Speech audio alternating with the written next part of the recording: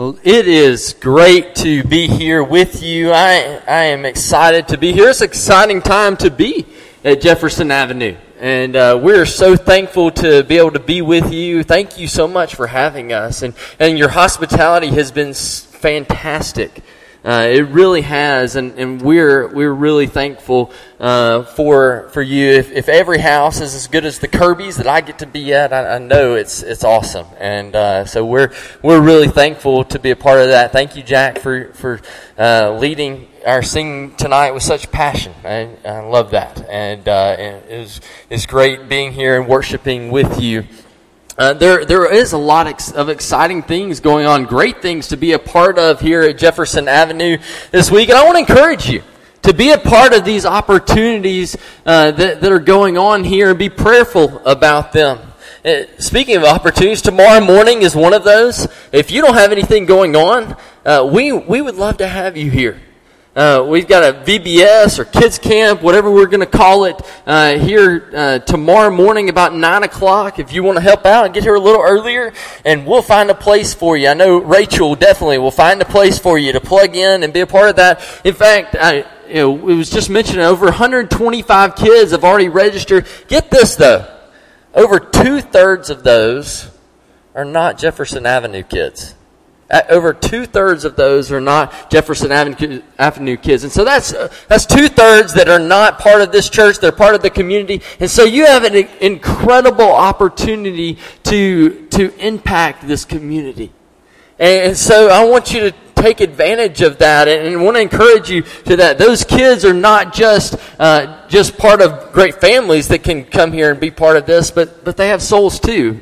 And we need to impact those, and so I can't wait to be a part of that with you starting tomorrow morning. It's going to be a great thing. God is giving us great opportunities to show the love of Jesus to this community. And then each afternoon of this week, we're actually going to be joining with some of you to do some service projects in this community, and I want to invite you to be a part of that as well, because we want to do this together. We're the Lord's church, and so we get to do this together. It's not a Madison Jefferson Avenue thing, it's the Lord's church. And so that's really cool to be a part of, and we want to do this with you. And then finally on Wednesday night is a big night. And so it's an opportunity for the whole community to know that the church is here, and that you love that the church loves this community. And we want them to be a part of this family here. And so there's going to be free food and inflatables and games and all kinds of stuff that are going to happen that night. And that's going to be an exciting thing to be a part of, where you get to impact souls. You know, Jesus says to his followers in Acts chapter 1 verse 8, in the end of that he says, "You'll be my witnesses in Jerusalem, Judea, and Samaria, and to the ends of the earth." And that's what you're doing here. You know, you're doing that right here in Cookeville, in Jerusalem. You're starting where you're at. And so you get to be a part of that, and we get to be a part of that with you. And so we're excited about that. I'll talk a little bit more about those opportunities in just a minute. I love Disney movies because I have a almost 4-year-old. And we watch a lot of Disney movies. Disney Plus was a good investment for us, and all those old movies that you grew up watching, we watch a lot of. And Mallory is our 4-year-old's name, and she loves Cinderella, especially. It's one of those old movies. But one movie that we recently watched, and I watched again, that I really think is one of the best movies I've watched in a long time, is the movie Up. You watched the movie Up before? Up is I got some excited teenagers over here. Up is a really good movie. If you've never watched it, I won't ruin it for you, but let me tell you a little bit about what goes on here. So there's this old man, and his name is Mr. Fredrickson. And Mr. Fredrickson is really unique guy. He's this old man who wants to be left alone. We may know some people like that. He wants to be left alone, but unfortunately there's this kid who does not leave him alone. The kid's name is Russell, and Russell is a wilderness explorer. And that wilderness explorer, he wants to come and he wants to help Mr. Fredrickson to get one of his last badges that he needs. And so he comes to the door and he knocks, and he's annoying, and he's just annoying over and over and over again to Mr. Fredrickson. And so Mr. Fredrickson, tells him, he finally gives up and says, all right, you can help me. I've got this big bird that keeps eating you remember what it was? Azalea bushes. Azalea bushes. And what was that bird called? A snipe. A snipe. And he says, all right, and this is how you find them. You go around and you say, here, snipe. Here, snipe. Here, snipe. And so Russell, the great wilderness explorer that he does, goes to hunt snipe. Anyone here hunted snipe before? I had a hand shoot up in the back from one of your elders. Has anybody sent anybody snipe hunting before? There we go. There we go. All right. What's the big secret here, everybody? There's no what? There's no such thing as snipe. But does Russell know that? No. He doesn't know that. And so that's what makes it such a good prank to be pulled on you, or you to pull on somebody else. And so Mr. Fredrickson tells Russell the only way he can catch the snipe is to do that. And so he goes around and he does that. And so he goes around clapping, here snipe, here snipe. And through a bunch of ups and downs in the movie, Russell's still doing that a little bit. And he comes to Mr. Fredrickson with this big, colorful bird and scares the old man. And he says, what is that? And Russell replies, it's a snipe. And Mr. Fredrickson replies, what we all know with is, there's no such thing as snipe. I'm afraid if you don't know what you're looking for, you might just miss it. If you don't know what you're looking for, you just might miss it. Lord, I want to be a worker in your kingdom. I want to do good for others. And hey, there's even a sign up here. I saw this: love God and love. I want to love others. I want to do that part in a good way, God. Lord, give me wisdom. Lord, help me to be humble. Give me patience. Give me the strength I need. Help me to be a better example. Lord, I want to be more loving. Father, help me to lead people closer to you. Help me to trust you, God. You ever prayed things like that? All the time? I have. I've prayed those prayers, but let me ask you this. Would you know God's answer if you saw it? How many of those kinds of requests do we make every single day, and God has already answered, yet we haven't taken the time to think about what an answer to those requests looks like? Sometimes I feel like I'm praying, I'm doing the praying part of those prayers, but I'm not waiting for the answer part of those prayers. See, if you don't know what you're looking for, you just might miss it. Mr. Fredrickson, I found your snipe. What if God actually brings you a snipe? Not a big, colorful bird, but the thing that you've prayed so hard for. The thing that you've prayed for days and days, and the thing that you put before God that time and time and after time, and you're really praying for these things. What if God brings it to you? So if you don't know what you're looking for, you might just miss it. God says, I found your snipe. And we don't even know what we're looking at. We pray these things all the time, and I think we simply don't know what we're looking for when it comes to the answers a lot of times. It's tough, isn't it? Because we want something to happen in our lives. We want to be part of something big. A lot of people do. But but when God gives us the answer, it's not what we're looking for. So what do those answers look like? If you got a Bible, let's turn to Colossians chapter 4. Colossians chapter 4, we're going to begin in verse 2 here. Paul writes this letter to the church at Colossae, and I think it's really, this passage here really fits with what's going on in our lesson in this week, really, and in what's going on in the life of this church.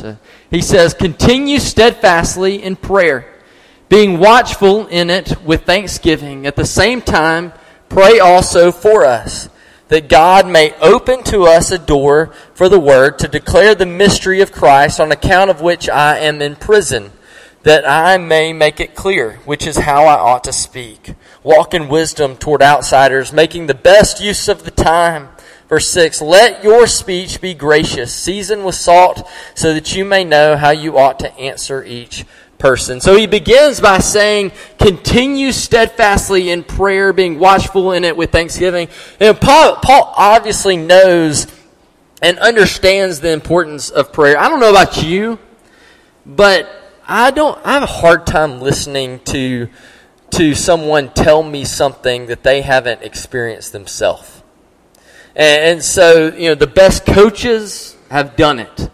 I was a baseball player, and the coaches that I really listened to the most are the ones that played it at a high level. And so I wanted to learn from them and understand where they were coming from and how to do things. When it comes to a lot of things, that's how we are, especially with coaches. Then when I speak, I try to not speak in hypotheticals, but when I try to share something with something, I try to share them what I've experienced and do that because that's how I want to learn. I want to learn from somebody that does that. So I have a 4-year-old. I don't typically go to newlyweds for parenting advice. I don't know about you, but I don't do that. I don't go to a single person and ask them, hey, how should I handle this when my 4-month-old wakes up in the middle of the night and we just can't get her to calm down? Anybody do that? It doesn't work out so well because we want to learn from people that have had experience. Married people don't go to single people or college kids for marriage advice. It just doesn't work that way. That's not how we best learn from others. We want to learn from somebody that has experience. And so Paul is saying, we need to have a great prayer life. I think we can learn from somebody that has some experience here. See, Paul had a reason behind his relationship with God. He had been in extremely difficult situations. He had been shipwrecked. He had been put in prison. He had been stoned for his faith. These things are real to him. He knew the importance of having a great relationship with God. So here is verse 3, and he says this, at the same time, pray also for us that God may open to us a door for the word to declare the mystery of Christ, on account of which I am in prison. He says, pray for us. Why? Why does he say that? What I would typically pray for us, I'm in where? Prison. So pray for me, I'm in prison. I got to get out of here, but that's not what he prays for. That's not what he's saying is. In fact, it's kind of mind-boggling. We don't see that prayer from Paul. As much time as he spent in prison, we don't really see that prayer from Paul. And I don't think that's a wrong thing to pray, because that's what I would be praying probably, but that's not what he prayed. He was a lot less selfish probably than I would be in my prayers. He prays about doors of opportunity, not prison doors. Why? Because he learned that when in prison, God could get a lot done through him. God could do a lot of things through him with these opportunities. And sometimes God uses times that we think we're stuck. Things that we don't think times when we don't think we're going anywhere, or things at our job are going poorly, or you fill in the blank. He uses that to his advantage. He uses that to show some pretty incredible opportunities to us to work in us and through us. Paul was given so many opportunities to make a difference in people's lives, even in prison. You think about the Philippian jailer. I really believe he's in prison, and God gives this opportunity to Paul to have him there on that night at that time to make a difference in his life with him, Paul and Silas there in prison. Paul was constantly put in situations that he was able to use for the glory of God. And Paul, he would be given these opportunities even when he couldn't go anywhere. He couldn't do anything else. In fact, he wrote a few well-known books, as you would remember, from a prison cell. In 2 Timothy chapter 2, verses 8 and 9, Paul says this. He says, "Remember that Jesus Christ of the seed of David was raised from the dead according to my gospel, for which I suffer trouble as an evildoer, even to the point of chains, but the word of God is not chained." You see, God is still working, still answering prayers, and even though our plans were stuck, His plans were stuck, God's plans weren't. And God's plan was working, and Paul, he understood this. See, in verse 3, he urges them in their prayers to ask God to do this, to open up doors for the gospel. What a powerful prayer. Think about that. Open up doors for the gospel. A lot of my life, I've been heavily connected to the country of Ukraine. My dad began going there when I was just 3 years old. And so it's been a part of my life for a long time. I started going when I was 12 in 2002. I'll never forget it. It was September the 10th, 2002. So a year earlier, something big happened right then, and I was scared to death. I cried because I didn't want to get on that plane to go. I thought something bad was going to happen. But then I cried leaving to come home because I didn't want to. You know, a lot of big things are happening in that country right now. I don't know if you're aware of that, but you probably are. And some of my family, I call them family because they are, have really been impacted by it. You know, you may not know this, but the most Christians in all of Europe are in Ukraine. It's the belt buckle of the Bible Belt in Ukraine is actually maybe in eastern Ukraine, or was until this war started. And all those Ukrainians, all those Ukrainian Christians have been displaced. They've actually gone from eastern Ukraine either to western Ukraine or to Poland or to other European countries, and they have some really bad things have happened where they live. Oh, I could tell you story after story and of people that I love dearly, the things they went through and have gone through. And I want to tell you the prayers that they pray right now are a lot different than the prayers that I pray for them. And I'm embarrassed to say that a little bit. Because for the longest time, I've been praying prayers for them that they will be safe, and they have been. I know of one Christian that's been killed in this war so far, and they have been. I've prayed for their homes to be safe, and those haven't been as much, to be honest. But that's not what they're praying for. They do mention those things in prayers, but they truly have been praying for open doors for the gospel. And God has answered those prayers. In fact, my dad is over there in that country right now in the western part of Lviv, a city you may have heard of in the news. And there were a few more Christians, or people added to the Lord's church became Christians this morning. A girl I grew up with, I've known her since she was a baby.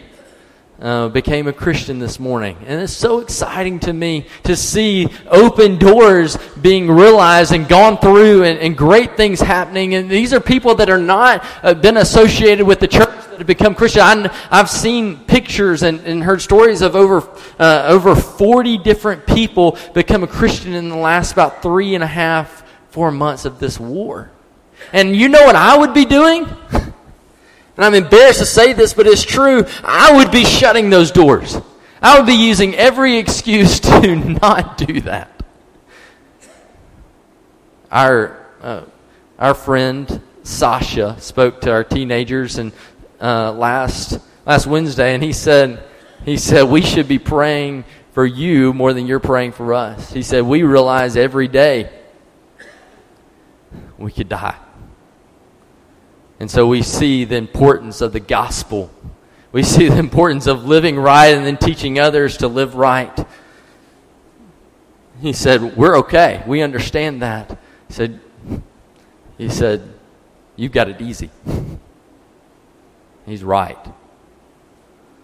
But we're presented with these open doors all the time. We got to take it more seriously. This should be a prayer that we all pray.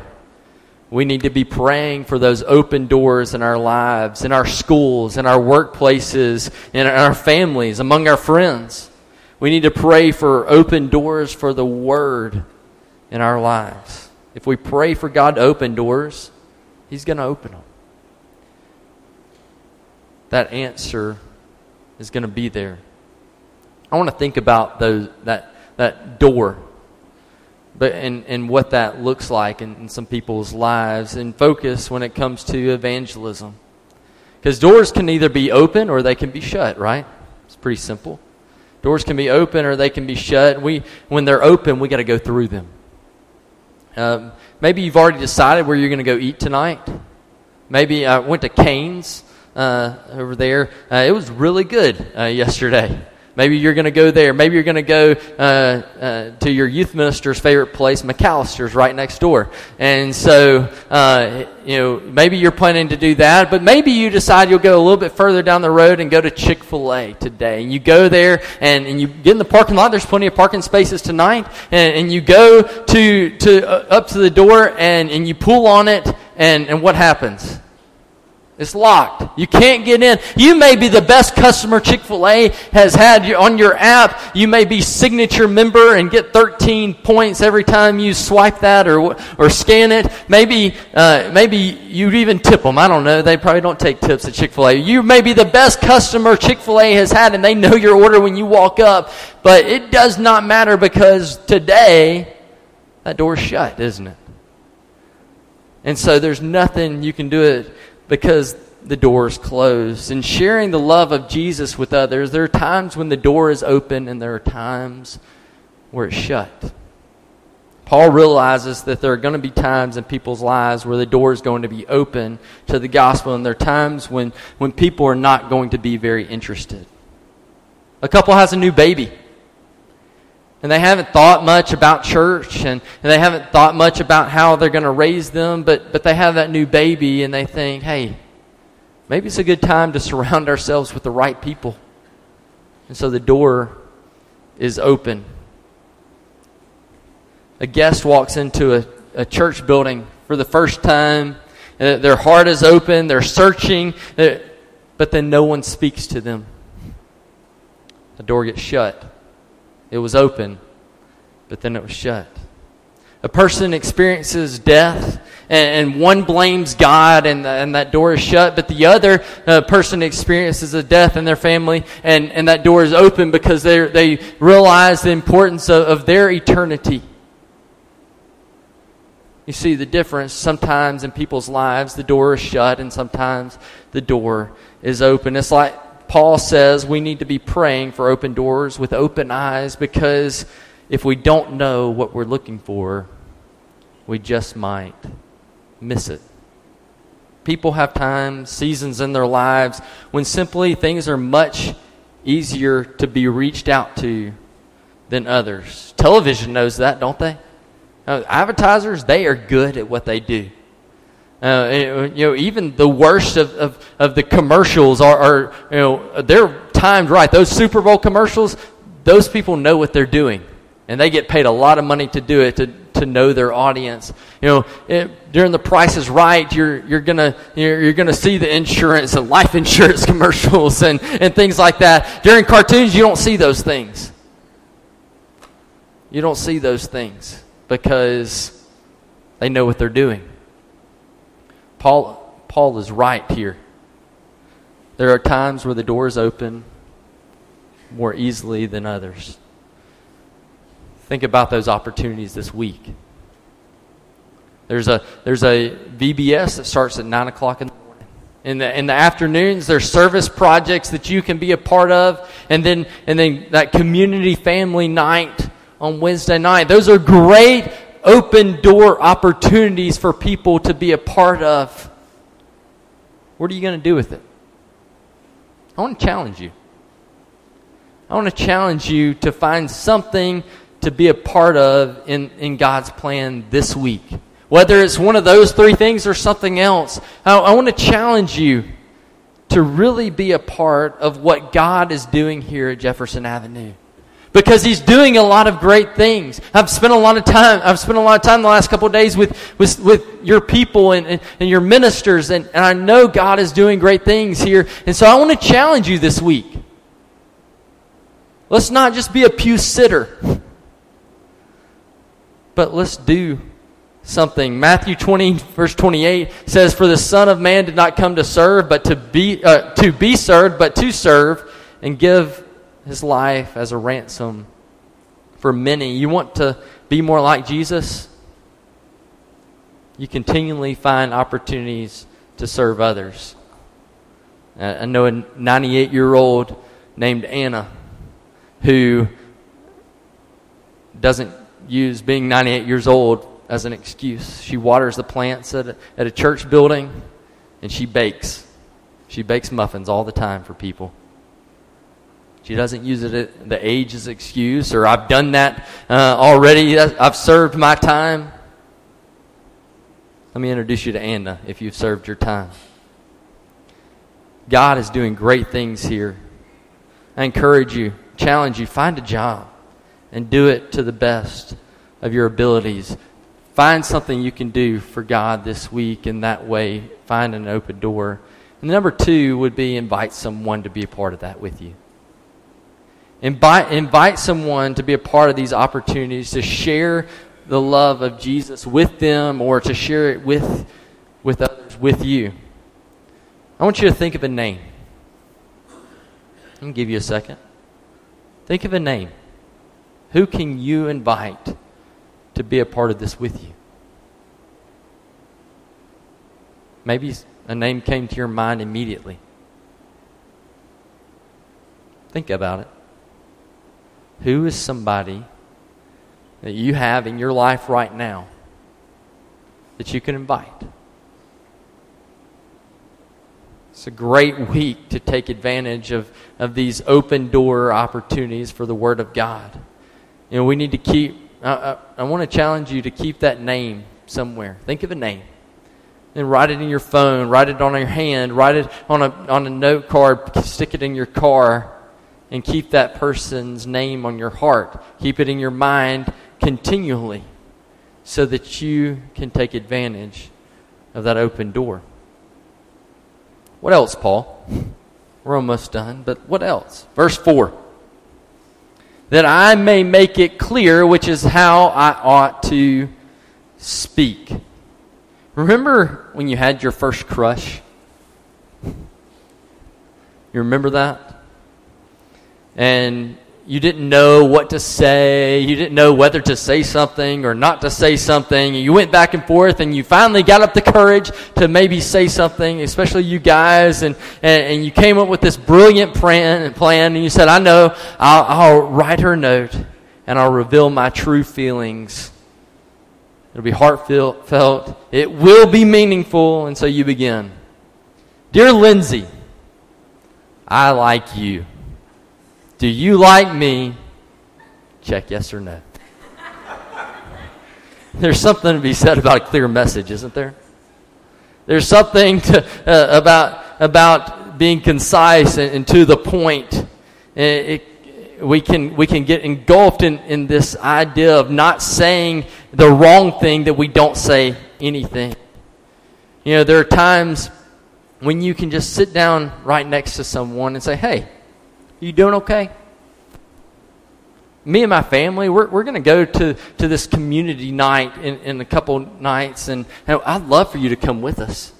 There'll be some games and some food and some inflatables, and we're going to have a good time. Y'all want to come? Hey, I forgot to add this. Check yes or no. You know, is there? Hey, I saw you with your Bible the other day. Could we talk about that? I'd love to talk to you about the Bible sometime. Were you interested in that? Hey, man, I know you've been thinking about becoming a Christian. I'm not going to bother you about it, but what's holding you up? Do you think you're ready? What's the reason you shouldn't be baptized right now? Paul wants the Christians in Colossae to be praying that he will make the message clear to as many people as the Lord will give him the opportunity. The gospel of Christ, it at its very core is very simple. It's meant to be shared. It's meant to be known. Paul knew that he may only get one shot to portray Christ to these people, and he wanted to make sure he took advantage of that chance by not overlooking or complicating it. And Paul knew he needed to have prayers to do that. Next, Paul wanted to adjust his focus a little bit. Verse 5, he says this: walk in wisdom toward outsiders, making the best use of the time. I think Paul there, I think he's, a lot of us would take that and say, all right, I'll keep my mouth shut, Paul. I'll just be a good example, take the best use of the time. And I don't think that's what he's saying here, because I don't think evangelism can be done completely without opening your mouth. I think we got to open our mouth. And in fact, I think evangelism, the core meaning behind it is a proclamation of good news. So we got to open our mouth. Being a good example is not good enough. It goes a long way. It certainly does, but at some point we got to open up our mouth. And then finally, verse 6. He says, let your speech, that means you have to talk, right? And he's going to tell us how to talk. Always be gracious, seasoned with salt, so that you may know how you ought to answer each person. You see in verses 5 and 6, he tells us how to behave around others. He says we don't have a lot of time, so we're going to have to take advantage of the time we do. He says, let your speech always be gracious, seasoned with salt, so that you may know how you ought to answer each person. Maybe you're like me, and you're clumsy. I can't tell you how many times me and Lindsay, my wife, will be walking somewhere, and I will trip over myself. Maybe you do that from time to time. I'm very bad at picking. My dad always told me, pick up your feet. You're right, Dad. Thanks. I get clumsy. In fact, I was about to go to bed the other night, and I go into the bathroom, or about to go in the bathroom. The door literally is open. Literally, the door is open. And I stubbed my toe on that 2 inches of the door that you can barely see when that door is open. Like, not the big wide part. I stubbed my toe on that. How do you speak to people who aren't Christians? Do you stub your toe sometimes? The person who you're waiting in this long line with at the store, that cashier, or with that cashier there, do you get grumpy with them because they're taking their time and enjoying their day? Or do we show them the love of Jesus? That telemarketer that calls you on the phone, how do you speak to them? that jerk at work, that person at school who isn't very nice? Do you show them grace? Do you treat them with respect? Do you speak to them at all even? And if they ask you why you're treating them so kindly, do you have an answer for them? Do you when they say, why aren't you berating me like everybody else? Can you give them the answer?